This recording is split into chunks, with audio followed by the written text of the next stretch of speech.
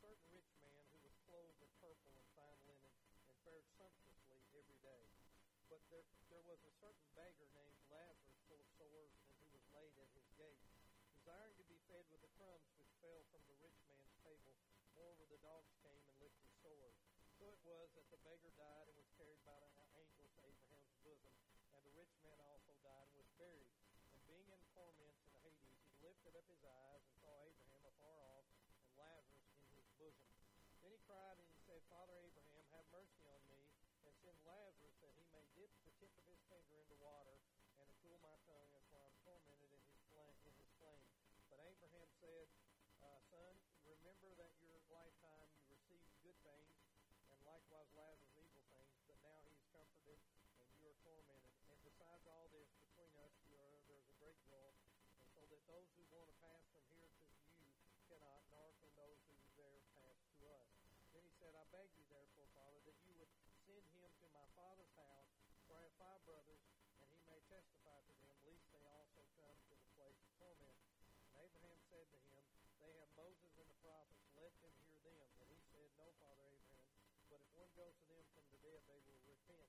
But he said to him, If they do not hear Moses and the prophets, neither will they be persuaded, or one rise from the dead. Let's pray. Well, Father, thank you for the opportunity we have today. I pray, Father, I'll make this plain. I pray that the Holy Spirit will clarify some things and show us things in your word that we've not seen. Father, we pray simply that may the words of my mouth and the meditation of my heart be acceptable in thy sight, for you're our strength, you're our redemption, you're everything. And Father, we cannot do this without you. How we need your presence, how that your words need to be mine. And Lord, I pray simply that you would be with us this day, and I ask this in Jesus' name and for his sake. Amen. This is a story of 2 men and their decision. It also is a story that helps us to understand that this is not a parable. Jesus spoke in parables from Matthew 12 on. He spoke many times in parables, and then he would explain it to his disciples. But this is not a parable. The reason it's not a parable is because when Jesus told parables, he never used the name of the person. He never used it. The only time when he tells something is true, he uses their name. And so he uses the name Lazarus here, so this is a true story, is what he's trying to tell us. There's coming a time that everybody in here, one of these days, is going to die. Whether we won't like it or not, that's what's going to happen. For some reason, all my life, it seems like that's been part of my life, death. When I was just a kid, I was only probably about maybe 16 to 17 years old. I began to work at Scobie Funeral Home. I worked there all the way through till I was 22. So in fact, when I got out of high school at age 17, I went to school in Louisville to become a mortician. That's what I did. I did that all the way till I was 22. One time I was basically doing most of the embalming for Scobie Funeral Home. I've seen every kind of thing that you possibly can see. I've seen people killed in car wrecks, and I've gone to car wrecks many times when there's been 4 or 5 people killed. I never will forget one night out on Van Meter Road, I pulled one of the close friends I had in high school out of the car. I've seen people that have tried to end their life. I've seen every kind of accident, every kind of thing. I've come through houses to find burned people. I've done all those kind of things. And it just seems like that the Lord has always had me there. And I really believe that one of the greatest preparations I had for ministry was there, because I stayed there until I was probably closer to 23, until the Lord called me to preach. And then when I went back and went to college at that time. But I also, during this time, also worked for hospice for over 7 years. I was either called many times to come to homes and people were dying. I've had to go tell people that people were dead. I've had to go and tell people that they had died. I've seen every kind of situation that possible be. I've been with families before in my ministry that have gone in over to University of Kentucky or other places with their little baby son, maybe a year and a half, 2 years old, gone in with them and stood with them as they turned the machine off on their baby. I never will forget one of the first funerals I had to do was a little girl at 5 years old of her simply dying on the operating room table. She was one of the first heart transplants, not heart transplants, but open heart surgeries that they'd ever done. And I never will forget waiting in that room for the doctors to walk in. And they all walked in. There was probably about 5 or 6 doctors. And they looked at this mother and they said, said to her, we've lost her on the operating room table. And I remember that mother grabbing me right here, looking me in the face and saying, why? Why? I've been through those things. I've seen every kind of thing there possibly could be in that way. And it's not easy. But there's coming a time that every one of us is going to die. I don't care who we are. And so Jesus tells a story about death. But I want to just simply say to you, the Bible tells me that I have not seen, nor ear heard, nor entered in the heart of man what God has in store for them on the other side. You don't have to be afraid today. You don't have to worry about dying. You don't have to worry that one of these days God's going to call you. As the first service was over with, and I was going out waiting on people as they went out the door, one of the young men in our church came up to me, and he went outside, and he came back. He said, Lee, I feel like I need to tell you this. He says, I want you all to be praying for a good friend of mine. He says he was only in his 20s, whatever. He got killed the other night on a motorcycle. He says his wife was riding on the back. She's got almost every bone in her body broken. She's over the UK. You never know when it's going to happen. I have gotten phone calls in the middle of the night from somebody calling me and saying, Lee, I hate to tell you this, but so-and-so just passed away. And I just talked to him a week before. I never will forget one time I was sitting at home on a Friday night, and I was just sitting there, and all of a sudden the phone rang, and I picked up the phone, and the individual said, Lee, you know who this is? And I said, no, I don't know it. He said, well, he told me what his name was. Hadn't seen him probably in 20, 25 years. And he began to share with me, and he was a young boy that was just a farm boy that they had picked him up and taken him over to Vietnam. And, of course, the morality there, the morality what he was being faced with was totally different. And the things he went through was unbearable. And he on the phone, he said to me, he said, Lee, I think I committed the unpardonable sin while I was in Vietnam. And I began to pray with him, and I began to tell him the Scripture after Scripture, and saying to him, trying to show him that he had not. They had not. That had not happened. And I begged him, and I prayed with him. I said, let me come to you. Let me come and he said, no.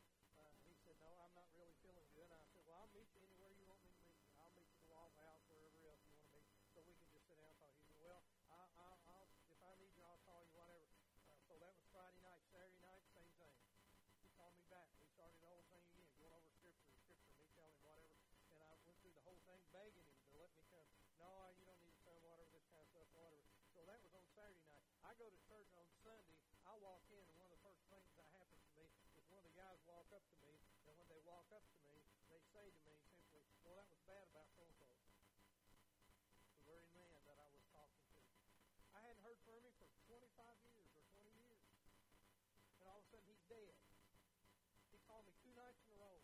You don't know when the time's coming. But the Bible says that you and I have an appointment. Now, down here, I will say this to you.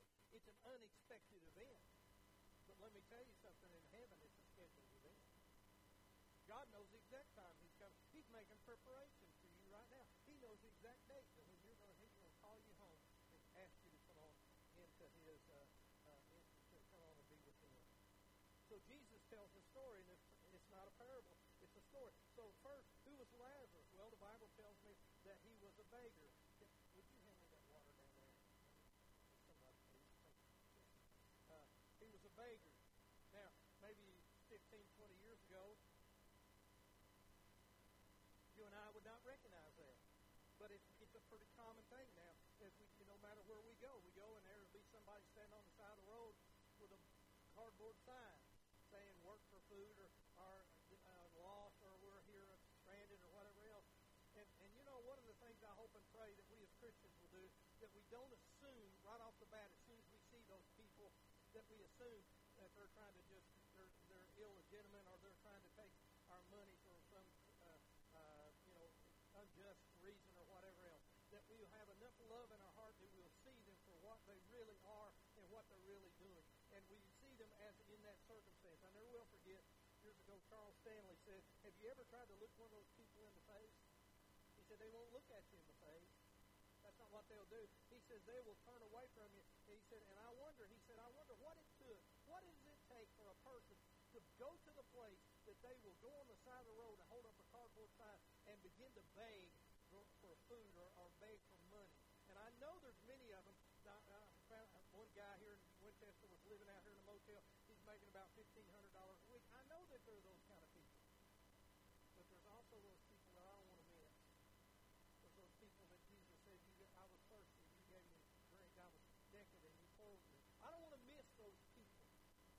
so I can't prejudge things. And so here's Lazarus, and he's a beggar. And it tells us that his life was a life of misery. Because if you look at this, it says that desiring to be, the certain beggar named, verse 20, there a certain beggar named Lazarus, full of sores, who was laid at the gate. And I read this in all different versions. It doesn't just say he laid at the gate. It says was laid at the gate. So maybe he was paralyzed in both his legs and he couldn't walk. Maybe he had sugar diabetes and lost both his legs. I don't know. But it says he was laid there. He was laid there at this gate. It was probably a good spot to a lot of people going by, and he felt like he could maybe get some money. And so his whole life was one of misery. It says he was full of sores. He laid at the gate of the rich man. And so as a result of that, and evidently the rich man tolerated him and let him lay there. He was hungry. He was thinking if only he could get some crumbs from the rich man's table. I doubt very seriously if there's anybody in here could look and say today, I know what it's like to be hungry. I doubt that very seriously. That we would know what it would be like to have pain in your stomach where all you wanted was something to eat so bad that you couldn't stand it. I remember just about a couple of years ago, I read a book about what was happening in North Korea. In North Korea in 1995, they had a famine, and there was the young boy that at age 5 was starving. And he, from the age 5 all the way to in his teenage years, all he could simply think about was something to eat. Something to eat. He watched his mother take his sister and sell her to people for a meal. He watched his dad die from starvation. And that went on from 1995. It even goes on even today in North Korea, even though they won't say it. What the people there, the famine and everything, they never recovered from it. They're starving to death over there. And so, have we ever gone through that? No. We throw out more food. It's been told that we throw out more food every day than the world could possibly even come to. We don't know what it's like to be hungry. But it says he was hungry. And he thought, if I could just get the crumbs from the rich man's table. To make things even worse, the Bible says that the dogs came and licked his sores. At least the only attention he got was from dogs. You say, well, that doesn't happen in our country. I'll tell you what you do. You go out to Fountain Circle or go to some of these nursing homes. I will tell you right now, there are people in those places that nobody has come to visit them in maybe 2 or 3 years. They don't know what it's like to have somebody walk up to them and take your hand and just put it on their shoulder. They've not been touched in for so long. And so here's this man that the only attention he gets is from the dogs coming up. The Bible tells us that if the Jews had obeyed God's law and kept his Sabbaths, there would have been no poverty. Only few lived in luxury. Psalms 49, verse 16, the New Living Translation, here's what it says. It says, so don't be dismayed when the wicked grow rich and their homes becoming even more splendid. He goes on to say, verse 17, for when they die, they take nothing with them. Their wealth will not follow them into the grave. Now, all the time looking at a hearse, I've never seen a hearse with a U-Haul behind it. I think we're in this, one of the things that we really struggle with, I think, in the world that we're living in today is just simply this. And the Psalm 73 really talks about this. And it talks about the fact, why is it that the wicked prosper? We're living in a time which it appears that there's two groups of people. There are those people that are under the law, and there are those people that it appears that are above the law. That they can do anything, and they're never held responsible for what they do. And they're saying this whole thing that happened, which was a big part as far as when they were trying to impeach the president, and all was lie after lie after lie, and it was all pumped up by false narratives and all this other kind of stuff. And they're saying right now that will never come to pass. But you see, this is nothing new. It is not anything new, because in the book of Psalms, here's what it says. It asks a question, and here's the question. Why is it that the wicked prosper? Why is it that there are people out here that seem like they do everything wrong they possibly could do, and yet they're blessed continually? Seem like they've got money, they've got cars, they've got everything, and they don't try to do what's right. And here's some poor old guy just beating his head up against the wall to try to, and he has struggle in our... Why is it that the wicked prosper is what the Bible says? And so it says this over in Psalm 73:16. When I thought of how to understand this, it was too painful to me. And I'm telling you what, if you watch some of this stuff on television, it will get to you. You'll have anxieties, you have nervousness, whatever. There comes a time you got to put all that stuff away. I know it's happening. I know we got to watch it. I know there's times that we got to be informed and we got to go. But I'm telling you, there's times I've just got to go along with the Father and I got to say, Lord, I don't want to watch this stuff anymore. I need you. I need to fill my mind with your thing. Let this mind be in you, which was in Christ Jesus. But also I need to do this. I need to bring every thought into captivity to the obedience of Christ. And I'm telling you, this is what we need to do in the day and time we need. We need to come to a place that we establish our thought pattern in the Word of God. But so look, it says, go back to verse 16 there if you don't care. When I thought of how understanding was too painful for me. But look what he says in verse 17. Until I went to the sanctuary of God, then I understand therein. What's therein? There's a day of judgment coming. Nobody gets away with anything. And they're not. I don't care who they are. And when I read that verse when it calls for the rocks and the hills and the mountains to fall on them, it says, I saw the small and the great there. I saw the educated and uneducated. I saw those people that thought they were above everything, that they were entitled. And so you look at this and you realize what's happening, but people don't go to heaven because, let me just say this, people don't go to heaven because they're poor, are old, or sweet. You know, older, sometimes, I mean a lot of old people that are just, sorry, just being honest with you. But I also meet some old people that are sweet. And they're sweet because they're trying to get into heaven. You know? So let me just say this to you. You don't go to heaven because you're sweet. You don't go to heaven because you're old. You don't go to heaven because you're poor, whatever. No, he didn't. The rich man, the Lazarus went to Abraham's bosom, not because he was poor. And, you know, there's a lot of people when we get into money and greed, they say, wow, the rich, you know, they're greedy, whatever. No, some of the most greedy people you want to meet don't have they don't have anything to, whatever it is. Got to watch what I say. My wife's not sitting there, so I got to watch. But they don't. I mean, you know what I'm saying? I'm saying some of the most greedy people around are people that don't have a thing. And that's why if they won the lottery, what would happen to them? They'd blow it every one. I watched the thing the other night. A girl that won $333 million. And it's all gone now. Because you can't handle $5. What are you going to do with $330 million? Amen. Some of them, 85% of the people that won the lottery said they wish they'd never won it. So you know, the only reason you go to heaven is because you come to know Christ as Savior. Some believe because the rich man wanted Abraham to send Lazarus to his brothers that he had witnessed to them before. Witnessed to the rich man. Maybe he's laying there and he goes by. Maybe he looked at the rich man. Verse 28, it talks about how that, you know, he's asking to send him to. Well, maybe that's because of it. Because he'd witnessed or testified to him before. But verse 22 says, and he died. But notice that it says the angels came and carried Lazarus to Abraham's bosom, to paradise. In other words, here's what I see. The Bible, that he came and he carried him, angels came and carried him all the way in heaven. Now it says of the rich man, it says, and he was buried. You know, I've done funerals before that nobody showed up at. I'm serious. I've done a lot of funerals where the only people who were there were me and the gravedigger. I've done funeral. We had a funeral one time I never will forget, and it was a 10 o'clock funeral, and the family had come and everything. And so the day of the funeral came, and 10 o'clock, and we kept waiting and waiting. We got 10, 10:15, 10:20. We called the family up there. Y'all got there? No, we're not coming. Nobody showed up at that funeral. It says, and he was buried.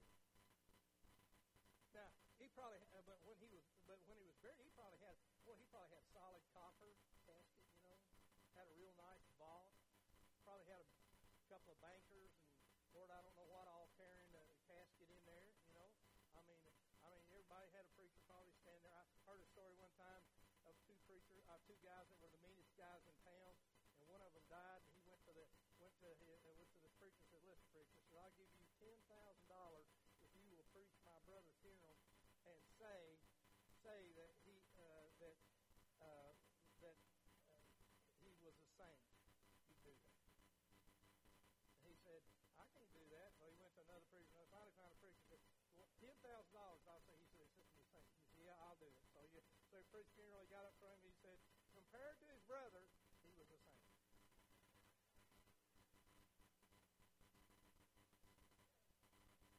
He probably had a big funeral. And, he probably found a preacher that would preach him into heaven. Say all good things. Listen, live your life in such a way that when the day comes that you die, that the preacher doesn't have to stand up there and lie about you. Amen? Live your life in such a way that you ought to be glad the people really know who you are. And I've seen some great funerals. I've seen some great people. I've seen some people that when the time of death came in the back of an ambulance, they literally tried to kick the top of the ambulance out as they struggled as God went out. They took them out of here. I've seen some saints of God with their family gathered around them, sweet, wonderful people, and they're all there and she talk about how she saw Jesus and other things, and just slip off to go into heaven. The Bible says that when Lazarus died, the angels came and carried him all the way home. He had the express lane all the way to heaven. That's what I want. I don't want to get that long line of people backed up forever. The Bible definition of death is not cessation of life or existence. Let me say it again. The Bible definition of death is not the cessation of life or existence. Once you're born, you're never going to cease to be. Let me say it again. Once you're born, you're never going to cease to be. And for people that try to take their own life or kill themselves, whatever, guess what? They're going to go right in, and guess who's the word? They're going to go right into the presence of God. I wouldn't want to go into His presence that way. Now, do I believe that everybody commits suicide is lost? No, I don't necessarily believe that. If they're really saved, if they did before, sometimes people's minds go and other things. So, I don't necessarily believe that. James 2:26 says this, what death is. It says, as the body without the spirit is dead. So what is the definition of death as far as the Bible is concerned? It's when the spirit leaves. But death is not the end. When Lazarus died, the angels came carried him to Abraham's bosom or paradise. The Bible let us know that this was immediate, though. Bam, you're in paradise. Bam, you're in hell. I mean, you can be sitting here one minute, and next day you're waking up and you're standing in front of God.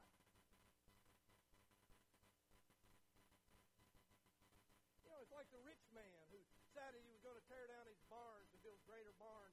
And he said simply that, I'll tear down my barns and build greater barns. And the Bible says, thou fool, thy soul will be required of this night. And when you read it in the Greek, you know what it says? It says they're asking for your soul. They're asking for your soul.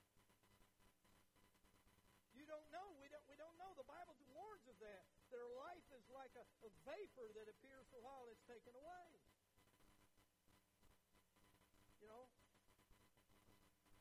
Bam, you're either in heaven or bam, you're in hell. Now remember 1 Thessalonians 5:23. We've talked about this so many times, but listen to what it says there. It says, now may the God of peace himself sanctify you completely, that may your whole spirit, soul, and body be preserved. See, that's who you are, your spirit, soul, and body. Until you come to know Jesus, your spirit is either dormant or dead or it's not there. But once you come to Christ and you're born again, except a man be born of the water and the Spirit comes alive. Now, what God intends for you to do, your soul is comprised of three things. It's comprised of your intellect, it's comprised of your decision-making, and your emotions. Your body is comprised of your five senses. What God wants you to do when He tells you if you walk in the Spirit, you won't fulfill the lust of the flesh. He wants the Spirit of God to control your body, control your decision-making, everything. He wants the Spirit to do. If you don't do that, guess what you're going to do? You're going to make some of the dumbest decisions that you ever thought you'd make. Huh? Anybody here can testify I made some dumb decisions? You know why? Because you weren't walking in the Spirit the way God wanted you to do. And even the Word tells us that if you stay in the Word of God will separate and let you know when it's you doing it and when it's the body doing it. Or when the Lord is telling you what to do. So your spirit, soul, and body. So when we die, our body goes into the grave, our soul and our spirit go straight to be with Jesus. say it again. When we die, our body goes in the grave. Our spirit and our soul go straight to be with Jesus. Go straight to be with Jesus. Body goes in the grave, soul and spirit goes to be with the Lord in heaven. Because who you really are is your spirit and your soul. Now, some teach soul sleep. Some teach that our whole being goes in the grave to sleep until the day of the resurrection. I don't believe that. Why don't you believe it? Let me give you some reasons. First off, Luke 16, what we're reading right here. Listen, both Lazarus and the rich man were fully aware of what was happening to them. They had all their intellect, had all their senses. They could see everything. They're dead, but they could see everything. Could see, hear, feel. One's in hell or Hades, the other's in paradise. Then, if you want another example, here's the Transfiguration. There stood Moses, there stood Elijah. They're talking to Jesus. What are they talking to about? They're talking about his demise. What does that mean? They were talking about when he would go to Calvary. That's what they were talking about. They saw that. But they recognized Moses. They recognized Elijah. They were talking to Jesus about his crucifixion. But doesn't the Bible use the metaphor sleep? Yes, but it refers only to the body. Acts 7, when Stephen was being stoned, he saw Jesus. He looked up into heaven and he saw Jesus standing for him, not sitting, but standing for him. When Rachel died, the Bible says in Genesis 35, verse 18, so it was as her soul was departing. The thief on the cross, Jesus said, today you're going to be with me in paradise. Paul wrote to the Corinthian church in 2 Corinthians chapter 5, verse 6 through 8. Listen what he says. 2 Corinthians 5, 6 through 8. So we are always confident, knowing that while we're at home in the body, we're absent from the Lord. We're home in our bodies today. We're absent from the Lord. But look at this. For we walk by faith, not by sight. We're confident, yes, we'll please. Rather to be absent from the body and to be present with the Lord. The moment you die, you're with Jesus. Be absent in this body is to be present with the Lord. Now listen. Listen to the confidence that Paul had in Philippians 1:21 and 23. He says, for me to live is Christ. And then he says this. Listen, to die is gain. He said, when I die, I'm going to gain, brother. Amen. It's not something to dread. When I die, I'm going home. I'm going to be with the Lord. I'm gain. And listen what he says in 1:23. He says, for I'm hard pressed between the two, having a desire to depart and be with Christ. He said, when I depart, I'm going to be with Christ. And then he says this, which is far better. He said that dying and going to heaven is greater than being alive down here. Now, you also look at this. You look at when Jesus talking to Mary and Martha. And we're just like Mary and Martha, because what he said was, Jesus said to her, your brother will rise again. And what did she say? Martha said to him, I know that he'll rise again, the resurrection last day. See, we've got an intellectual knowledge of it, but we don't understand who Jesus is. Jesus is the resurrection. Amen? In fact, the Bible says this is eternal life. What's eternal life? It's Christ. Everything's connected to Jesus. Everything is connected to Jesus. So when I come to Jesus, I'm connected with him. And so Jesus said to her, I am the resurrection and life. He who believes in me, though he may die, listen to what Jesus says, he shall live. And whoever lives and believes in me shall never die. Hello?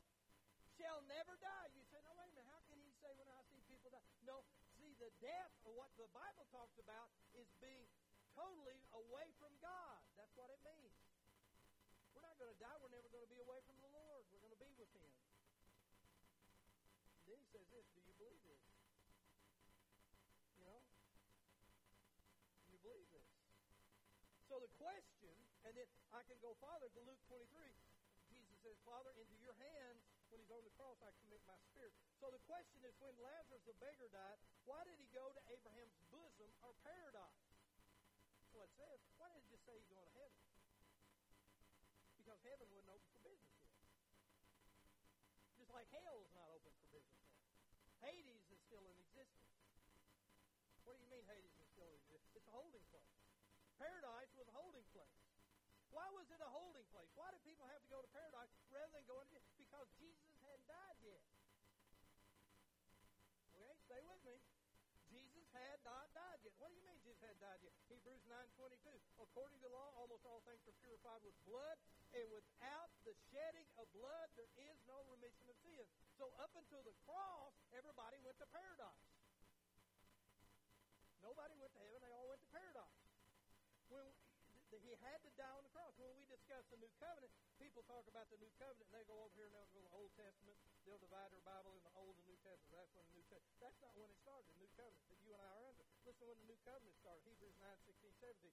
For where there is a testament, there must also be the necessity by the death of the testator. For a testament is in force after men are dead, since it has no power at all while the testator lives. In other words, Jesus had to die first. And once he died, in comes the New Covenant. Okay? Are you getting this? So somebody comes up to me after, well, I'm going to smack you. You come over. Now, so paradise, or Abraham's bosom, was a holding place until Jesus went to Calvary and paid for the sins of the world. Once he went there, in those 3 days, he was in the grave. But let me tell you something. My Lord was busy in that time in the grave. Why? Because look what it says in Ephesians 4:8-10. It says, therefore, he says, when he ascended on high, he led captivity captive and gave gifts to men. Verse 9.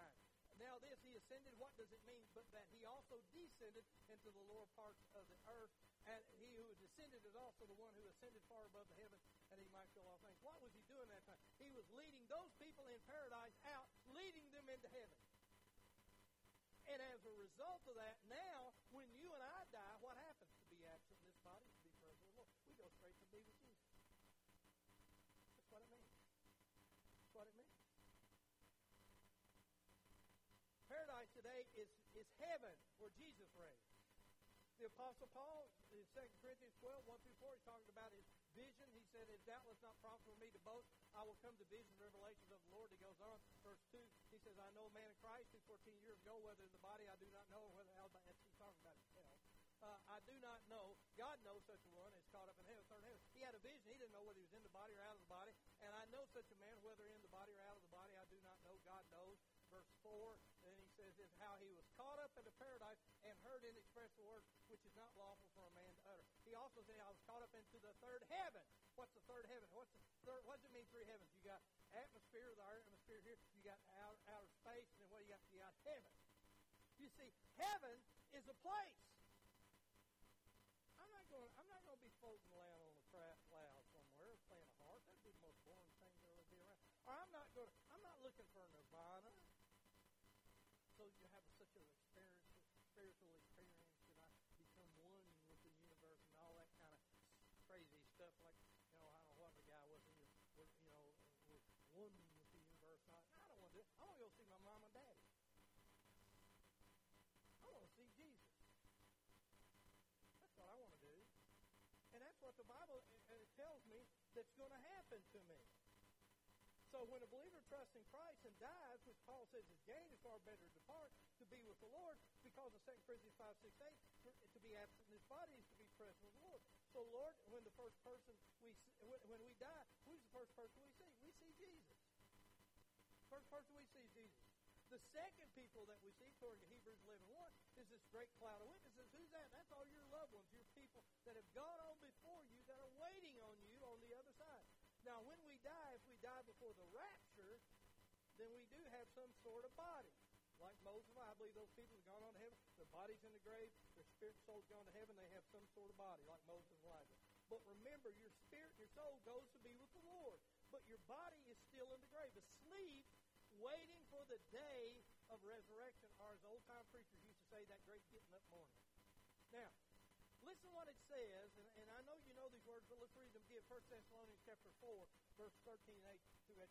But I do not want you to be ignorant, brethren, concerning those who fall asleep, who died. Least you sorrow as others have no hope. For if we believe that Jesus died and rose again, even so God will be with him, those who sleep in Jesus. So our spirit and soul go to the Lord, go with the Lord in heaven, or we're there in heaven with him. But when he comes back at the rapture, he's bringing us back with him. Why is he bringing us back with him? For resurrection. So that we can get that new body. We don't have that new body yet. I mean, it's going to be that body like Jesus had, that he could go through walls and do all that crazy stuff he did. We're going to be able to do all that. Eat fried chicken and all that Anyway, so he brings us back. We come back with him at the rapture. We're going to meet our loved ones in different ones if we're alive. If we're alive today, but now listen, let's go on. For this we say to you by the word of the Lord, that we who are alive and remain until the coming of the Lord will by no means precede those who are asleep. Why are we not preceded? They got farther to go 6 feet. Now, all right. So first, so for the Lord himself will descend from heaven with a shout, the voice of the archangel, and the trump of God, and the dead in Christ will rise first. So those people that are already gone to heaven, whatever, they're going to rise. Their body is going to rise. They're going to be their soul and their spirit, and the new body will going to join at that time. Now listen what it goes on to say. Then we who are alive, we're right here, and Jesus came right now alive, and remain shall be caught up together with them in the clouds to meet the Lord there. When we go up, we're going to be wham in a twinkling of an eye. We're going to be changed. That's when we get our new body. Amen? So the resurrection has not happened because the rapture has not happened yet. And so then it says this, therefore comfort one another. I can preach a whole sermon on verse 18, and I will one of these days, but not today. All right, so listen. When I get into this, the key is that listen what it says in 1 Corinthians 15, 51 through 53. It says, behold, I tell you a mystery. We shall not all sleep, but we shall all be changed. Not everybody's going to be sleeping. Some people are going to be alive when Jesus comes. We're going to be changed in a moment, in a twinkling of an eye, at the last trump, for the trumpet will sound, and the dead will raise incorruptible, and we shall be changed. What does it mean, incorruptible? People always ask, well, what will that happen again? What happened in heaven where Satan screwed everything up and everything? No. Why? Because we're going to be incorruptible. And then it goes on, for this corruption must put on what? Incorruption. And this mortal must put on immortality. We're going to be totally changed as a result of that. Now, the key is that we possess eternal life. Is the soul immortal? Yes. Once you come into existence, you will never cease to be. When you do get it, when do you get eternal life? 1 John chapter 5, 11 through 12. Listen to what it says. And this is the testimony that God has given us, eternal life. Here's your testimony, eternal life. And this life is in his Son. Then it goes on to verse 12. He who has the Son hath life, and he who has not the Son hath not life. 1 John 5:13. These things are written to you who believe on the name of the Son of God, in order that you might know you have what? Everlasting life. Romans 6:33. For the wages of sin is death, but the gift of God is what? Eternal life in Christ Jesus our Lord. John 3:36. He who believes in the Son has everlasting life, and he who does not believe in the Son shall not see life, but the wrath of God abides on him. He has past tense, everlasting life. 1 Timothy 6:12. Fight the good fight of faith. Lay hold on eternal life, to which you were also called and have confessed the good confession in the presence of many witnesses. The moment I quit trusting in my goodness, my efforts, my family name, and repent and turn to Christ and Christ Jesus alone, God gave me eternal life. So I'm going to heaven because I trusted in the finished work of Christ. Well, what about separating the goats and the sheep? That's Matthew 25. What does that mean? That's over in the millennium. When those people that come out of the tribulation, you got Gentiles that believe, did not take the mark of the beast, and they're going to come out. But there are those who are not. He's going to separate those who believe and those who don't believe. That's what that's talking about. It's not talking about us. When the rapture takes place, we're going back with Jesus to heaven with our new body, and then two events are going to take place. What is that going to be? Number one, here's what you're going to be going through. Number one, the Bema judgment seat. Romans 14:10. But why do you judge your brother, or why do you show contempt for your brother? For we shall all stand before the judgment seat of Christ. It also says in 2 Corinthians 5:10, where we must all appear before the judgment seat of Christ. We're going to be under the judgment seat of Christ. But here's the good news. The word Bema means an official place to judge. The judgment seat of Christ is translated Bema. How does this take place? Well, 1 Corinthians 3:11, it does not mean one of condemnation, because Romans 8:1 says there is now no more condemnation in the Christ. It's one of reward. Now listen to what he says over in 1 Corinthians chapter 3:11-15. You're standing there in front of Christ, the judgment seat. Now listen to this. For no other foundation can anyone lay than that which is laid, which is Christ Jesus. Verse 12. But if anyone builds on this foundation, notice this, 6 building materials, with gold, silver, precious stone, wood, hay, and stuff. So we're all building right now. Here's the foundation. We're all either building. We're either being gold, precious stone, silver, or we're building wood, hay, and stuff. I don't know what you're doing. What you're building. You're building it. And when we get to God one of these days, he's going to take all of our life, all the things we built, and we're going to set in front. We're not talking about condemnation. We're talking about reward here. And each one's work will become clear, for the day will declare it, because it will be revealed by fire. He's going to set it all on fire. And the fire will test each one's work of what sort it is. If anyone's work which he has built on endures, I'm just reading what the Scripture says. It says he will receive a reward. God's going to reward. If anyone's work is burnt, he will suffer loss. But look at this, but he himself will be saved. He'll be saved, yet as through fire. Now, so it matters how you live day by day, because all that will be revealed. But the good news is that Christ's judgment seat is not one of condemnation.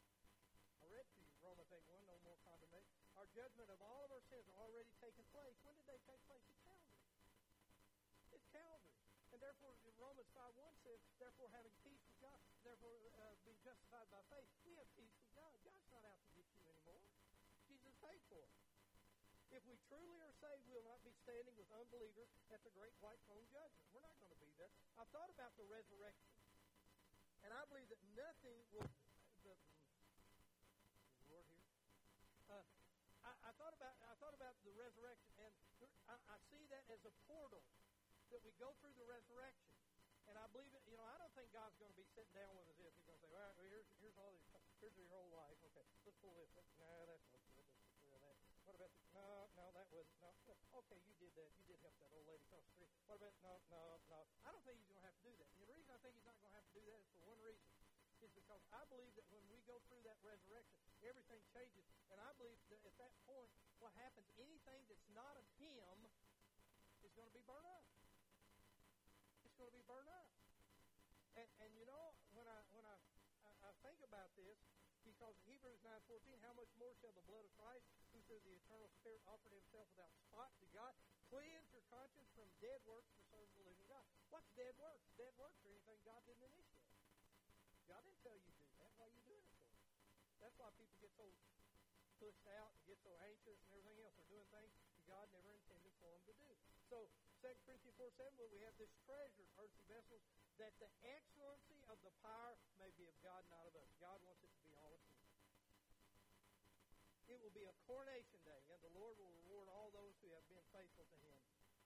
And God's not unjust to forget your work and labor of love which you've shown in his name, and that you've ministered to saints.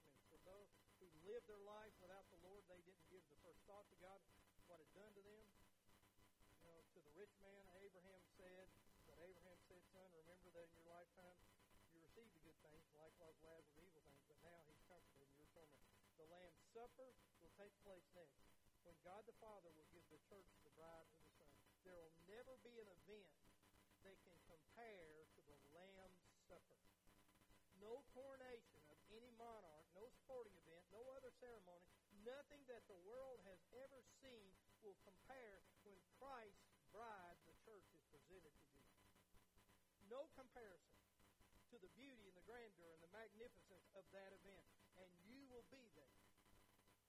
What a wonderful news to the person who trusts Christ as Savior. Well, let me finish this way.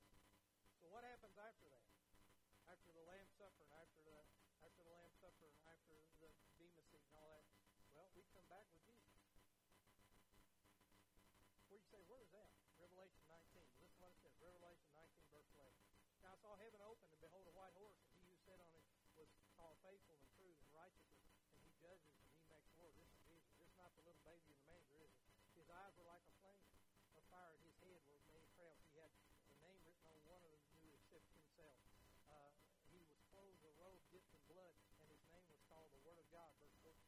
And the armies in heaven, who's that? That's you and I. The armies in heaven, clothed in fine linen, white and clean, followed him on white horses. Can you ride a horse? You better learn how if you don't. Now out of his mouth goes a sharp sword. Jesus, this is prior to the Battle of Armageddon. All Jesus in the Battle of Armageddon is just going to have to speak, and that's the end of it. I'm not going to go out there and start swords and fighting and shooting and all. No, he's just going to speak. Goes a sharp sword with it, and he should strike the nation, and he himself will rule with them a rod of iron, and he himself treads on the winepress of fierceness, the wrath of Almighty God. And listen to what it says in verse 16. And he has on his robe, on his thigh, his name written, King of Kings and Lord of Lords. And in then he ushers in the millennium, and when he ushers in the millennium, man, can you imagine what that's going to be like? Peace, everything, all of that. The lion and lamb get together. You're going to be able to get down on your knees and drink water right out of the creek. You're going to be able to turn on and you're not going to find nothing but good news.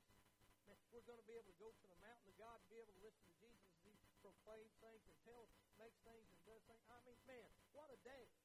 And so, so let me ask you this. What do you have to fear? I mean, look at the future you got ahead of you. Man! I mean, really. Hey!